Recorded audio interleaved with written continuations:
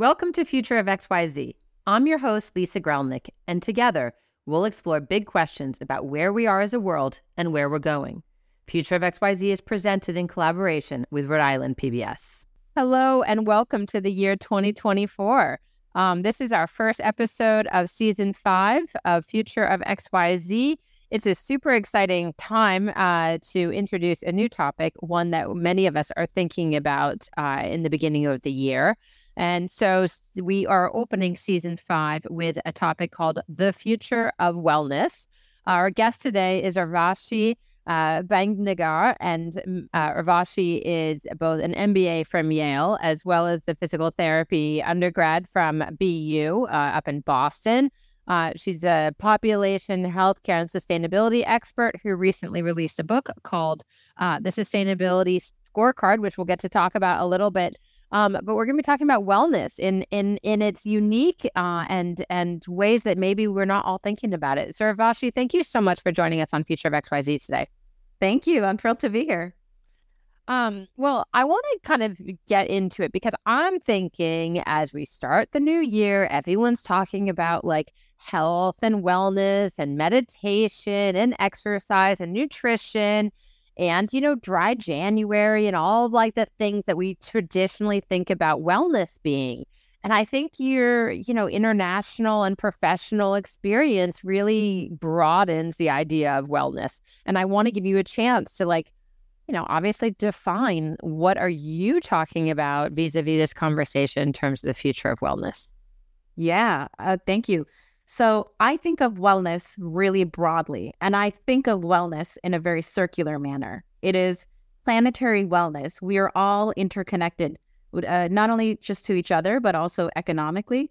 And I think what people don't realize is that their health and wellness is more tied to factors outside themselves and outside of their control, and sort of tied to economic activities and the general well-being of their local area, then their one-time visits with the doctor and that kind of thing. So when I think of wellness, I think of cosmetics companies being healthcare companies. And I think of their R&D departments being instrumental in taking decisions on behalf of us in a way, because we're inheriting chemicals and we're inheriting outputs of these decisions based on the products they create. So we have to be really well informed, not only about the environment we live in, but also what we're putting in our bodies, on our bodies, and our local area. Well, it's interesting when we think about, wellness in this regard. You mentioned planetary wellness or planetary health, and we both have these virtual backgrounds that allude to this kind of green and healthy environment. But this isn't the way that most of the planet is moving today. When we think about, beauty companies, for an example, and the skin being the largest of our organs, and what we're absorbing through it. And, I want to get to a topic that is near and dear to both of us, which is forever chemicals, which I don't know if many of our listeners are going to be aware of. But I think what's interesting about what you just said is it's individual, of course, and it's our choices, but also how our wellness, our health is. But it's also community level, it's financial systems level, and then it's just kind of the ecosystem of the planet and nature and the well-being of everything. I mean, your focus, however, has been international, and it has been healthcare for most of your career at this point. What, from an international perspective, when you think about kind of what it takes, and what's happening towards wellness, what does it take and what's happening?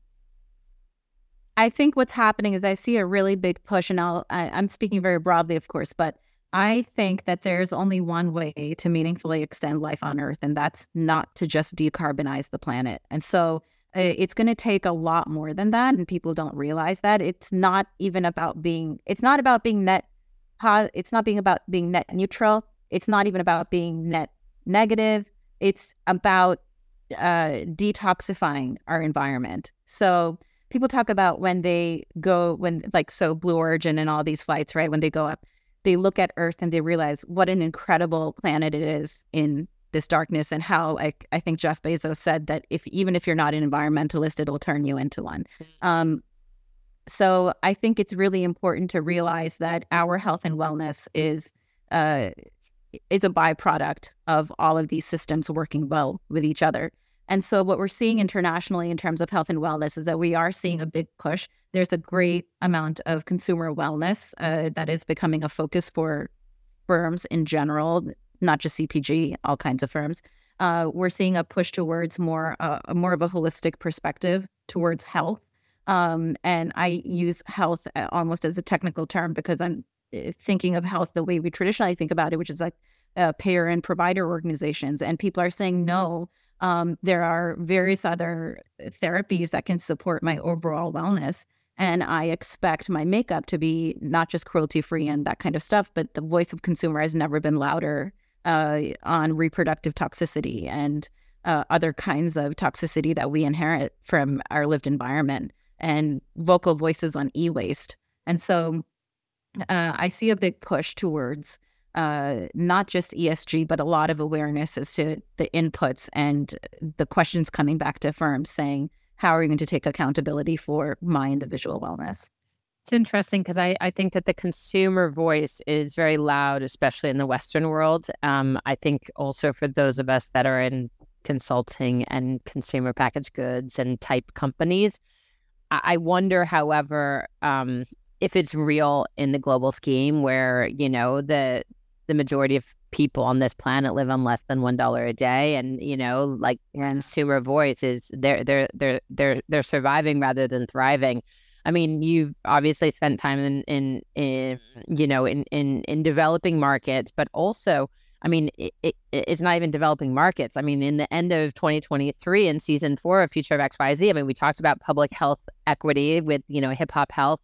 We talked about caregiving as our last episode, you know, with the chief medical officer as well as the president and CEO of Blue Cross Blue Shield of Rhode Island. And, you know, health equity, healthcare equity is a big, huge, meaty topic, by the way, in America. So I think about the developing, quote unquote, developing world, you know, but then it's just like everywhere it's the same thing, which is like equity. So I totally appreciate that consumers have a lot of voice and we're demanding things of those companies from whom those of us with purchasing power can purchase. But equity is really important in the conversation of wellness, because when you think about the planetary wellness, like, you know, it affects all of us equally, or actually disproportionately affects those who have the least access and the smallest voices. So my long-winded intro, and that was a rant, but my long-winded intro, Urvashi, to this question is like, what are the innovations that are happening that are delivering, you know, wellness, if you will, to the communities that are most in need? Yeah, absolutely. That's a great question. So I think I want to start off by saying, so yes, I've worked in developing markets, and I won't speak for all of Asia, but I have some experience in India, and I'm connected to some work that is happening all around Africa. And so what I've sort of realized is that individuals in these areas, they view healthcare a lot more holistically, and somehow, and perhaps this is just the echo chamber that I'm a part of, but a lot of what I hear is that there's a lot more personal accountability in these markets for their own individual wellness and their healthcare. And so they rely on their providers to provide an input, but they also have this like intimate knowledge and connection with their communities and the local history of that area. And they're aware of herbs and certain things that are available. And in India, there's a big push for Ayurveda. And of course, like, it started there, but there's a big push we see in CPG markets where Ayurveda is starting to be incorporated into like mainstream products. So those are some of the indicators that I'm seeing, you know, that kind of indicate to me that there's a great deal of personal accountability because there isn't the backup of Social Security and, you know, insurance and that kind of thing in these markets. It's interesting. So your whole background is in healthcare, really. You know, and you've been you've experienced both the private sector that we're talking about a lot, but also the public/governmental sector. What are some of the trends that you're seeing right now as we think about the future of wellness in this kind of much broader, more holistic way? Yeah. So as you mentioned, huge push towards health equity, and I'll speak U.S. focused first, but I'm seeing huge push towards health equity, social determinants of health. People are really starting to think about data systems and what that means. So, for example, before we would combine health records, claims with EMR inputs, and that's still, by the way, not done in a fantastic manner. It's getting there. But people are really starting to think broadly about health equity and SDOH, and the only way you can really make a member fees, social determinants of health, right? And so, thank you. So the only way you can bring that information to light such that we can make informed decisions off of it and upfront preventative care to individuals, at least in the United States, is having a good picture of that individual. And that means we need to start incorporating consumer data and information about that person's environment. And so there's a lot of innovation that we see in the market, not only from digital platforms, but also solutions that address this great need. So whether you're looking at providing a solution on a slice of the pie, like racial equity or things like that, or you're thinking about a broad platform, there's a lot happening in this space that will make healthcare a lot more accessible. I mean, even things like women's health, which may be deprioritized, in my opinion. But we see a lot more products coming to market. There are firms that think about women's health broadly that are not only impacting IVF and menopause care, but also like clinical trials in that space, and how can we develop a whole solution. So I have a lot of excitement for private sector and how it's going to transform how government also reacts to this innovation and how these products are brought to consumers. And I say consumers very intentionally because we're all patients, but we're all consumers of healthcare. Yeah.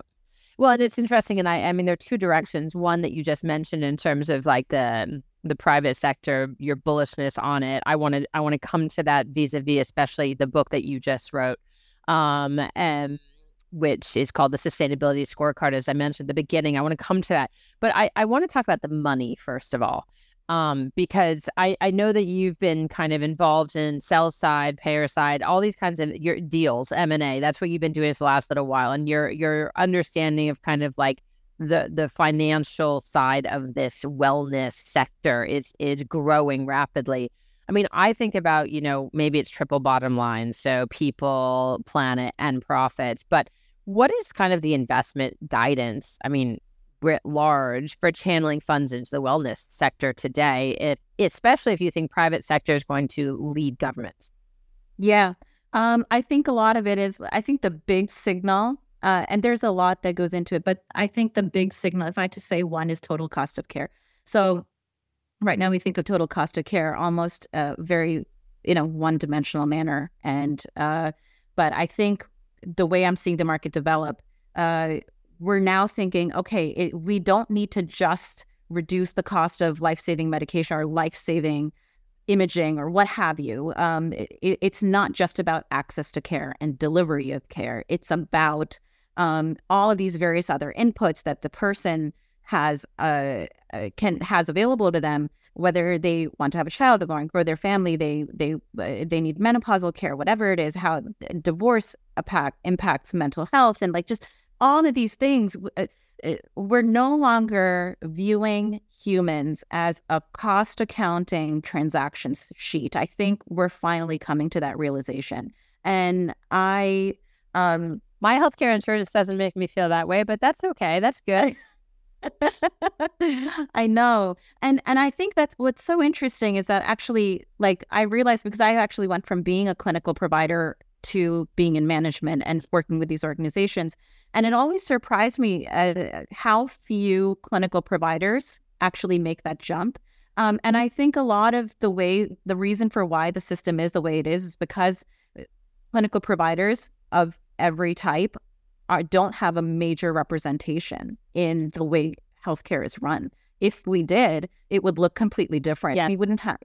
We wouldn't have to convince people that, one certain medication has various input effects all over your body, and therefore it cannot be, valued in just a single manner or what have you. Whatever the example you want to take is, at the end of the day, I think total cost of care is a metric that's being viewed in a much more holistic manner, or it's starting to be viewed that way. And I think that's a really important leading indicator. I appreciate that. I mean, which leads nicely to your book. So the Sustainability Scorecard, the subtitle of which is How to Implement and Profit from Unexpected Solutions, published with BK, distributed by Penguin Random House, and you co-authored that with Dr. Paul Anastas. And it just kind of came out. And in it, my understanding as I've looked at it is it's kind of a method, if you will, for identifying where a company, a corporation is in their sustainability journey, and then giving tools for helping track progress. I mean, along this journey. And I think it's really powerful. I think it's really important. You said, ESG before, and, there's a lot of backlash these days. But I think more and more we all realize, well, I say we all, any of us who has sustainability at the forefront of our minds recognize that we need some kinds of frameworks. But what really, I mean, you've talked about your bullishness on the private sector. I mean, but what is the tie-in between corporate sustainability efforts and progress really and wellness as we've defined it in the beginning? Yeah. So thank you.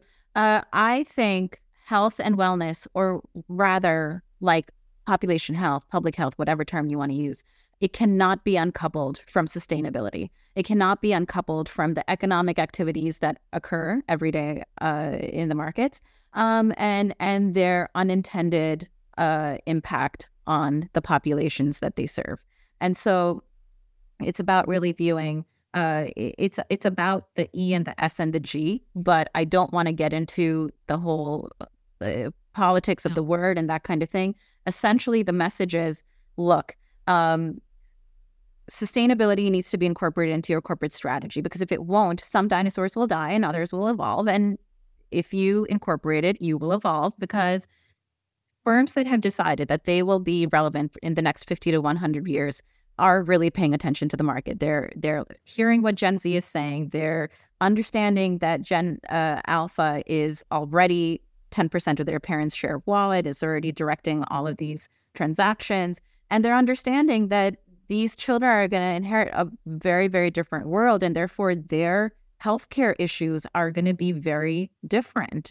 Their risks for certain conditions are astronomical as compared to their parents. And so parents around the globe are worried for the future that their kids will have and their longevity, which is, by the way, one factor. As I mentioned before, it's not just enough to live longer, that you need to have meaningful life in those years. And so how's that going to happen? That's going to happen by incorporating sustainability principles, not just into your life, but for corporations to think about their negative externalities and kind of reforming some of their products and processes. And so in our book, we talk about incorporating sustainability into your corporate strategy, how that happens. And we talk about it radically. We say that you need to create products and processes that are benign by design. And if you think that there has to be a trade-off, like if you think that a certain output cannot occur without a negative externality, you're just being intellectually lazy. I can't believe that we have over 85,000 chemicals existing, and brilliant chemists all over the world literally come up with new chemicals that have never previously existed on the planet. So you're telling me we're so brilliant, we can create chemicals that never previously existed, but you can't make them better? And you can't make them disappear, right? Without harm. Exactly. So I think that's a lot of how it speaks to a lot of how capital is invested in the world. Yes. And it's systemic. Yeah. Because also, as you said, ESG hasn't risen up. It's become a little bit controversial, whatever. I mean, controversial is a stupid word. It's become political, right? Mm-hmm. And so, but like the investment dollars coming back to the money and the systems that are required for overall wellness right? And the governmental indicators and governance in the ESG, not just at a private sector, private corporate level, are important. And I think that's what you're alluding to, which is, like wellness requires all of us to be working together rather than, for singular interests. Yes, absolutely. I couldn't say that better myself. Thank you. And then, so having said that, I think another thing I want to talk about is venture. So I think venture capital, interestingly, is usually a really, really small portion of people's investment portfolio in general, unless you're a billionaire. And I'm not referencing them right now in this generalization, but venture is usually a really small proportion of investment. But it tends to have a really outsized impact on our life. So if you think about, like, we want to go somewhere, we use an Uber. We want to stay somewhere, we first look up what Airbnbs are really close to the restaurants we want to hit up most often in a certain city or whatever. So venture has a really outsized impact on our life. And so when you think about where venture dollars are spent, they're usually spent in really tech-driven products and solutions that are algorithm-based because they're high margin and that kind of thing, because we have resources that are trained to due diligence them really quickly. And therefore, what we forget about is supply chain heavy manufacturing and innovations in that space. Yeah, long lead time R&D as well. Yeah, exactly. So long development cycles, exactly. Which begs the question, do we not fund long development cycle stuff with venture? No, we do. There's a lot of investments in healthcare and biotech, and there are a lot of learnings from these sectors that we can carry over to others that can make for a more successful, and I use a more successful product and process, and I use the successful the word in a more holistic way. It's not just a product or a process that is completing its intended function, but it's really high performance. It's not killing you slowly over a number of years. You're thinking while doing in terms of overall wellness. So it's wellness for the venture capitalists who invest, but it's also wellness for the consumers who consume and the planet who suffers the down, or in this case, doesn't suffer the downstream effects. Exactly.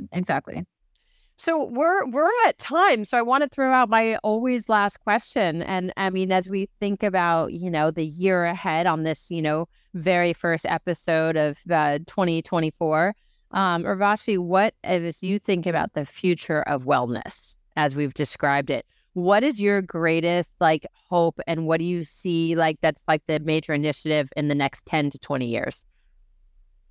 I'm really excited for people to start moving towards a more holistic wellness approach. And that involves not only just connecting all parts of the healthcare system, all the way from clinical trials to end of life and everything, and viewing a person as a whole, but also for incorporating various therapies that weren't traditionally part of mainstream healthcare to really uphold that person's wellness, such that we're providing them minimally invasive care.